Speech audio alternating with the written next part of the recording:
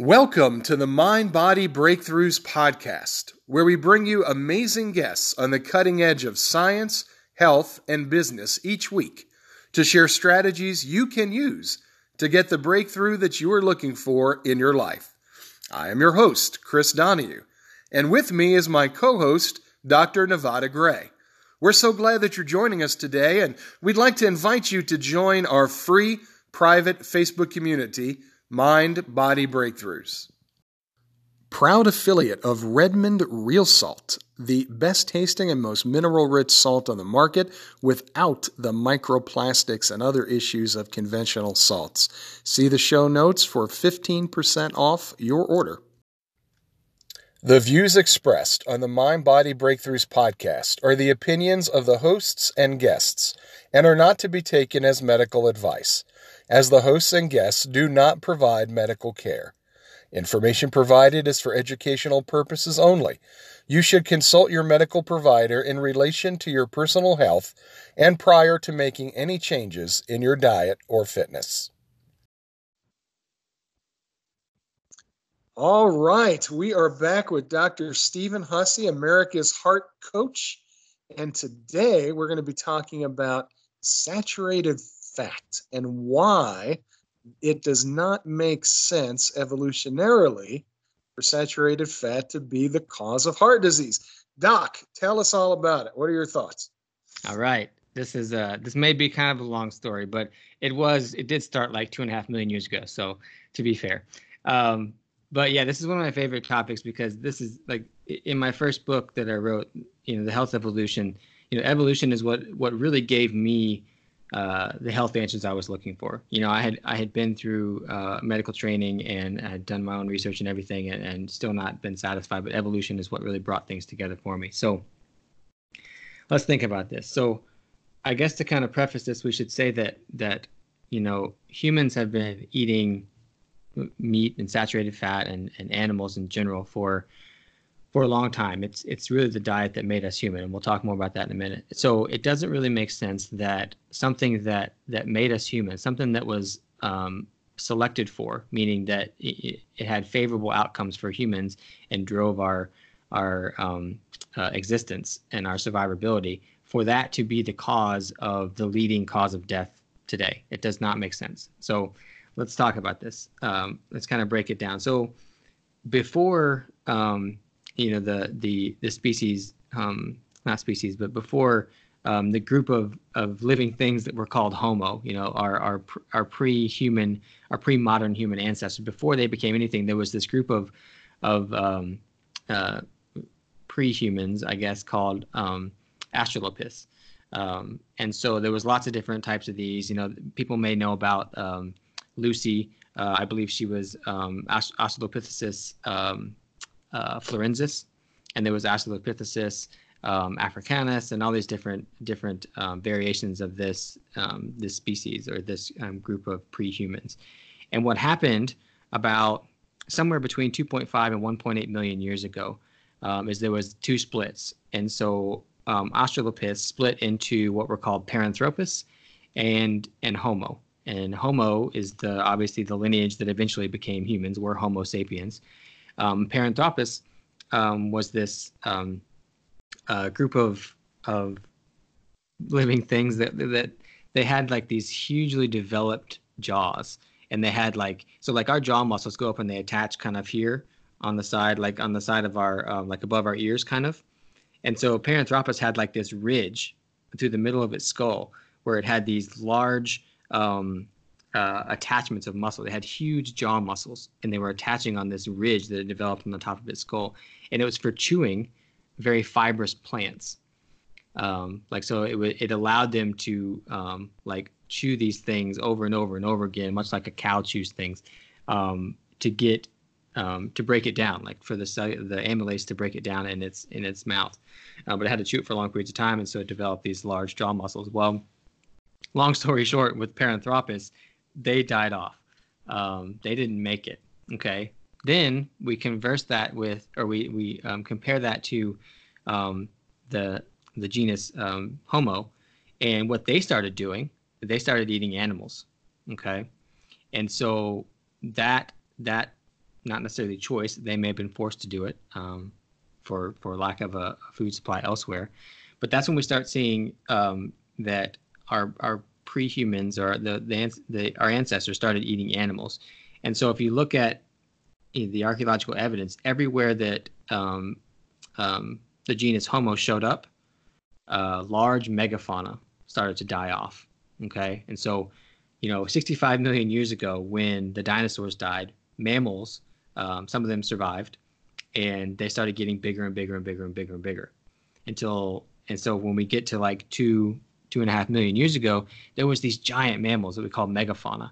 And there was the woolly mammoths and the giant saber-tooth tigers and the giant sloths and the cave bears. They were just huge, huge mammals. And then humans started showing up, or pre-humans started showing up, and these large mammals started dying off. And we see that, and they plummeted in a very quick fashion. And so obviously, we were eating them. We were hunting them and eating them. They were huge sources of calories. This type of diet is what changed our gut into something that didn't need to ferment anything anymore, because we were getting those short-chain fatty acids directly from our food. And our brains grew. They exploded in size, really. And our ability to hunt also made our brains grow, or like the strategy involved in hunting allowed our brains to grow. And so this diet led to, Neanderthals and modern humans being what they are today. So I like to say that, we didn't evolve to eat animals. We evolved to what we are today because we ate animals. And so if we hadn't done that, if our ancestors hadn't done that, we wouldn't be here. And so, but something really interesting happened. So just like everybody today is so worried about the environment and what humans are doing to it, we were trashing the environment then too, because we killed off this megafauna. It's no longer around today. I mean, we have some large mammals around, but nowhere near the amount or the size that we had back then. And so whenever these megafauna became so scarce, all of a sudden this food supply that made us who we are and that we were relying on to keep us who we are was gone. And so I think that combined with some other factors as far as like, the warming of the planet and being in the right place at the right time, humans were, I think, forced to start farming. We needed a lot of calories. They weren't the best form of calories. They weren't the type that made us who we are. But we started farming because we could stay in one place. We could make a ton of calories, and we could kind of sustain ourselves off of these calories, and we could survive. And I think that was a result of us killing off our food supply, which, people could say we're doing all kinds of things to the planet now that are putting our life in jeopardy. And we were doing it back then as well. And so what we see, that the first farming happened like 10 to 12,000 years ago. And I think that one of the first civilizations, because that's what this farming thing did. It kind of brought, a class system. It brought civilization. It brought all kinds of like a total change in the way of life for humans. And what it did, or what we see in the ancient Egyptians, they were very well documented culture, their civilization, and they also mummified a lot of people, so we can study their soft tissues, not just their skeletons. And we see that they had atherosclerosis. We see in one of their famous texts that's been preserved, the Ebers Papyrus, a direct description of a heart attack. It says something like along the lines of, and if someone comes in, you're examining for them for pain in their chest that goes down their arm, blah, blah, blah. It is said that death threatens him. And it also says at the end of it, it says, and it's due to something entering the mouth. That's the English translation from what it is. So it's like clearly they attribute it to something that they were eating. And so what were the ancient Egyptians eating? They were farming a lot on the banks of the Nile, the very fertile banks of the Nile River. And if you look at a lot of their artwork and their statues and all these different things, like they're grinding flour, they're grinding wheat to make flour. And they're chopping down grains. Like this is what they were living on. And it's very well known that among archaeologists that the Egyptians did not eat meat very, very frequently. They may have fished in the Nile, but the animals were used to help them make plants to eat. So it's just interesting that when we went away from that diet that made us who we are and went more toward farming, we started to see evidence of heart disease. Now, obviously, we didn't measure it back then when we were eating a lot of animals, but it's just very interesting to see that contrast. And now, but it gets even more interesting because as civilization went on, we had another issue that came up, and that was sanitation. Okay, so that was hygiene. Okay, so we have we think of back in like the 1800s Industrial Revolution and how unsanitary things were and how people were dying of infections. And so that's another thing that civilization brought on, is that before then, like when we were hunter gatherers and things were wild, like bacteria, if they infected an individual, they couldn't afford to kill it very quickly, because if there was no new host for them to get to, because we weren't in close quarters, then that bacteria would die with the host. So bacteria, when we started civilizations, all of a sudden all our livestock and people were in close quarters, and bacteria evolved very quickly because they can do that because they reproduce very quickly to kill the host. And it doesn't matter because they can just go to the next host and the next one and the next one. There was as many hosts around they could survive. But the thing that happened is that this rate of infectious disease was hiding the effects that civilization had on us as far as chronic disease. Okay, so the analogy that I give people is, let's say you have a house, and the roof is getting really weak, the plumbing is starting to go bad, the foundation is starting to crumble, all this kind of stuff is happening, and long term that's not going to be a good outcome for that house. But then all of a sudden it burns down, and then someone says, oh, the problem with the house was a faulty electrical wire that burned the house down. It's like, well, no. Yeah, I mean, yes, that's true, but that was the infection. That was the thing that killed the house before the effects of the chronic disease things that were happening could be seen. Okay, and so we get this infection was kind of hiding the effects of the problems as far as chronic disease in civilization. So then antibiotics come along, and we correct and sanitation and hygiene, and that starts to get more paid attention to.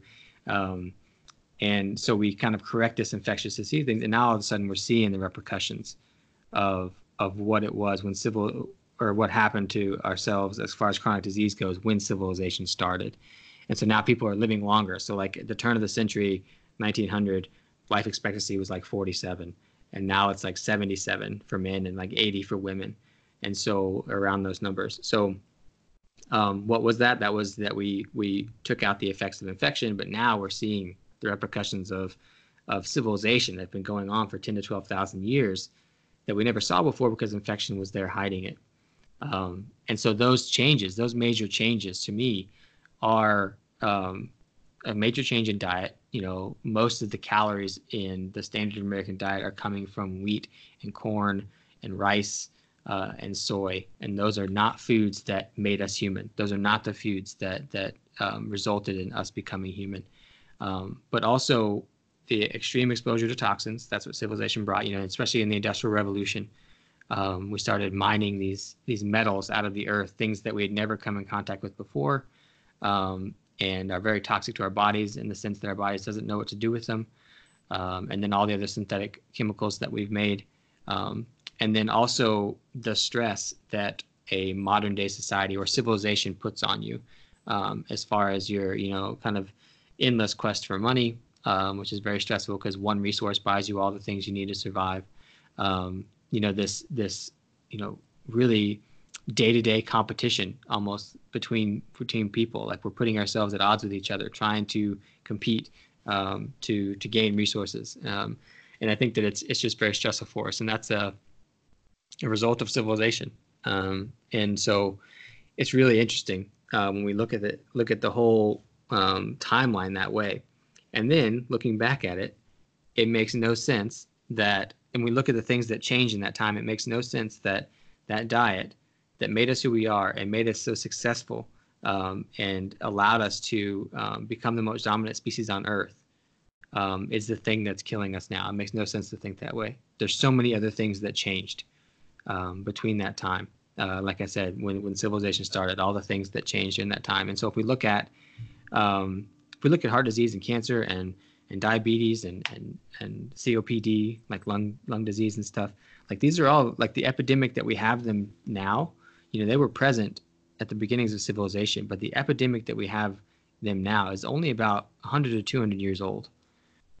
So an ancient food that we've been eating for literally millions of years, there's no way that can explain, or that could be the cause of something that's happened very, very recently. At the most 10,000 years ago, but even more so, we only see the effects of those changes like on an epidemic level 200 years or so. So that's my spiel on evolution. Yes, that's a really good point, because a lot of people tend to think historically when they look on civilization that infection was the cause of death, when in fact it was just masking chronic disease that was there when we had the introduction to agriculture and eating a heavy wheat-based diet.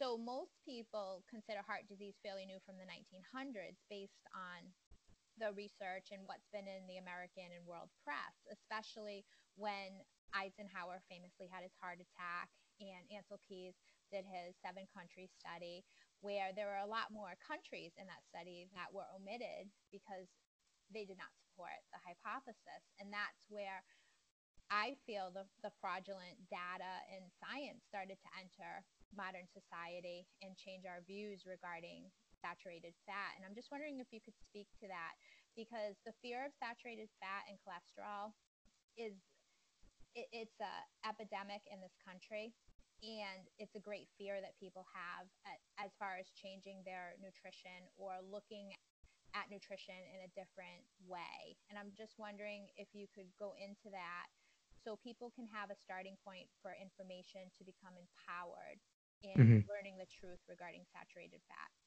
Yeah. There's actually many physicians, or many accounts of physicians prior to the 50s when Ancel Keys came out with this study that recommended low carbohydrate diets. I mean, I think one of the most famous ones, I don't remember the doctor's name, but the guy who he treated was named Banting. And he was having issues with his hearing and his eyesight and different things, and he was really overweight, and he went to, I think it was like his ear doctor or something, and his ear doctor had this interesting kind of weird theory that, oh, your excess weight is pushing into your ear canals or whatever, and that's affecting your hearing. He said you need to lose some weight. And so he put him on this low carb diet, and this was back in like the early 1900s, maybe late 1800s, something like that. And it worked. And Banting wrote books about it, and they're kind of like famous text for that time. And it was just like, and there was other doctors and physicians, and there was one that even wrote it into a medical textbook at the turn of the century. He wrote that this was a very effective treatment for things. And so the whole idea, it's just crazy to me to think that the whole idea, like in the 50s, when somebody had somebody or a group of people or, people with financial interest or whoever it was, had the idea that they should demonize saturated fat and cholesterol, and say that it caused heart disease based on whether they truly believed it or not, whether they actually believed this was the best thing for society or not. It's just crazy to me to think that that strong of a message that came from them starting in the 50s after Eisenhower's heart attack and everything is what's become the dogma today, and it's what's become the conventional wisdom. I mean, I was just like we have a grocery store called Earth Fare around here, and I was just at it today looking for sardines, and I heard people at the hot food bar there, and they were just like, so this is the healthy hot food bar. It's got It's got organic, and I was like, oh, great, organic. And then she said, and it's all vegetarian, so it's really healthy. And I was just like, oh, like this is just what people think. Like it's so programmed into them because of this media storm that's really supporting this. And it's really important that we become educated consumers. And we realize we looked at history and we educate ourselves on where we came from, what we ate to get to where we are, and why it does not make sense based on these few poorly done studies that started in the 1950s that saturated fat is bad for us, and there's just no modern evidence to support that. And it showed that saturated fat and LDL cholesterol and animal protein, there's really no downside unless you're already in a pathologic state already for some of those things. But as far as preventing those things and it being the best diet for us, evolutionarily, it makes sense. Scientifically, it makes sense. And the only message that people are getting, unfortunately, is one that is very financially backed with an agenda. And that is that saturated fat's bad for you, that vegetarian is the way to go, or vegan is the way to go. And we just have to take into account all the conflict of interest that's going on within our academic institutions and the recommendations they give with our government and the recommendations they give as well. It's really difficult to know what to believe. And so people just have to do their homework, and hopefully I'm doing my part to get the message out there so that people can know that they should not fear animal protein or animal saturated fat. And you're doing an amazing job with that, with your book and your insight and all of the research that you're putting out there. Another myth that is out there, that's another barrier and a fear of a lot of people, is cholesterol. And I think that comes from a misunderstanding of the role of cholesterol in the body. We've had some great work out there from citizen scientists like Dave Feldman, and then cardiologist Dr. Nadir Ali, with their research as to the role of cholesterol and why it may be elevated in people on ketogenic diets. And I was just wondering if you could provide your insight on the role of cholesterol in the body that coincides with the research you've come across. Yeah, I like approaching this from the direction of statins. So statins are cholesterol lowering medications, and we look at what we see, like what are the most common side effects of statins, and 3 of them are memory issues. And so your brain loves cholesterol. It's made up, a huge amount of it is cholesterol and saturated fat. And so if we deprive the body of that, we're going to have brain issues. And so, Dr. Ali, he points out in the Lighten 85 study and in the Midlothian cohort study that they track these people for their whole entire lives. And the ones who had higher LDL cholesterol throughout their lives had the highest cognition, the highest cognitive abilities among the people. So there's one of them. Also, statins are well known for causing muscle pain, and that's because the way that statins work is they interfere with a pathway that actually triggers the cell to divide, and the muscle, there's a lot of cell turnover in the muscles. They're always dividing and making more cells. And so if you interfere with that, you're going to get muscle pain. And so having that cholesterol in there to give that signal for the turnover or the reproduction of the cell is really important. Take that away, you're going to get muscle pain. And I deal with this a lot in a chiropractic practice. People come in for pain all the time, and lots of them are on statin drugs. And they say it started with the statin drug, but the doctor says, "Oh, I have to stay on it.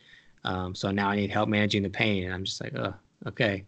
And then the third one, or another one, is sexual dysfunction. So if we look at what all of our hormones are made from, they're made from cholesterol, including our sex hormones. And so if you deprive your body, or if you hoard all the cholesterol in cells, which is what statins force your body to do, they're not going to be there so your body can make sex hormones. You're going to have problems with libido. You're going to have problems with sexual function, which is a huge issue for a lot of people. It's not a side effect that people want to have. So those are just, some of the top three. But yeah, so cholesterol is super important. And I think another, the last really important one is that cholesterol plays a really important role in the immune system, and it helps you fight infection. So cholesterol molecules will bind to pathogens, bacteria, viruses, whatever.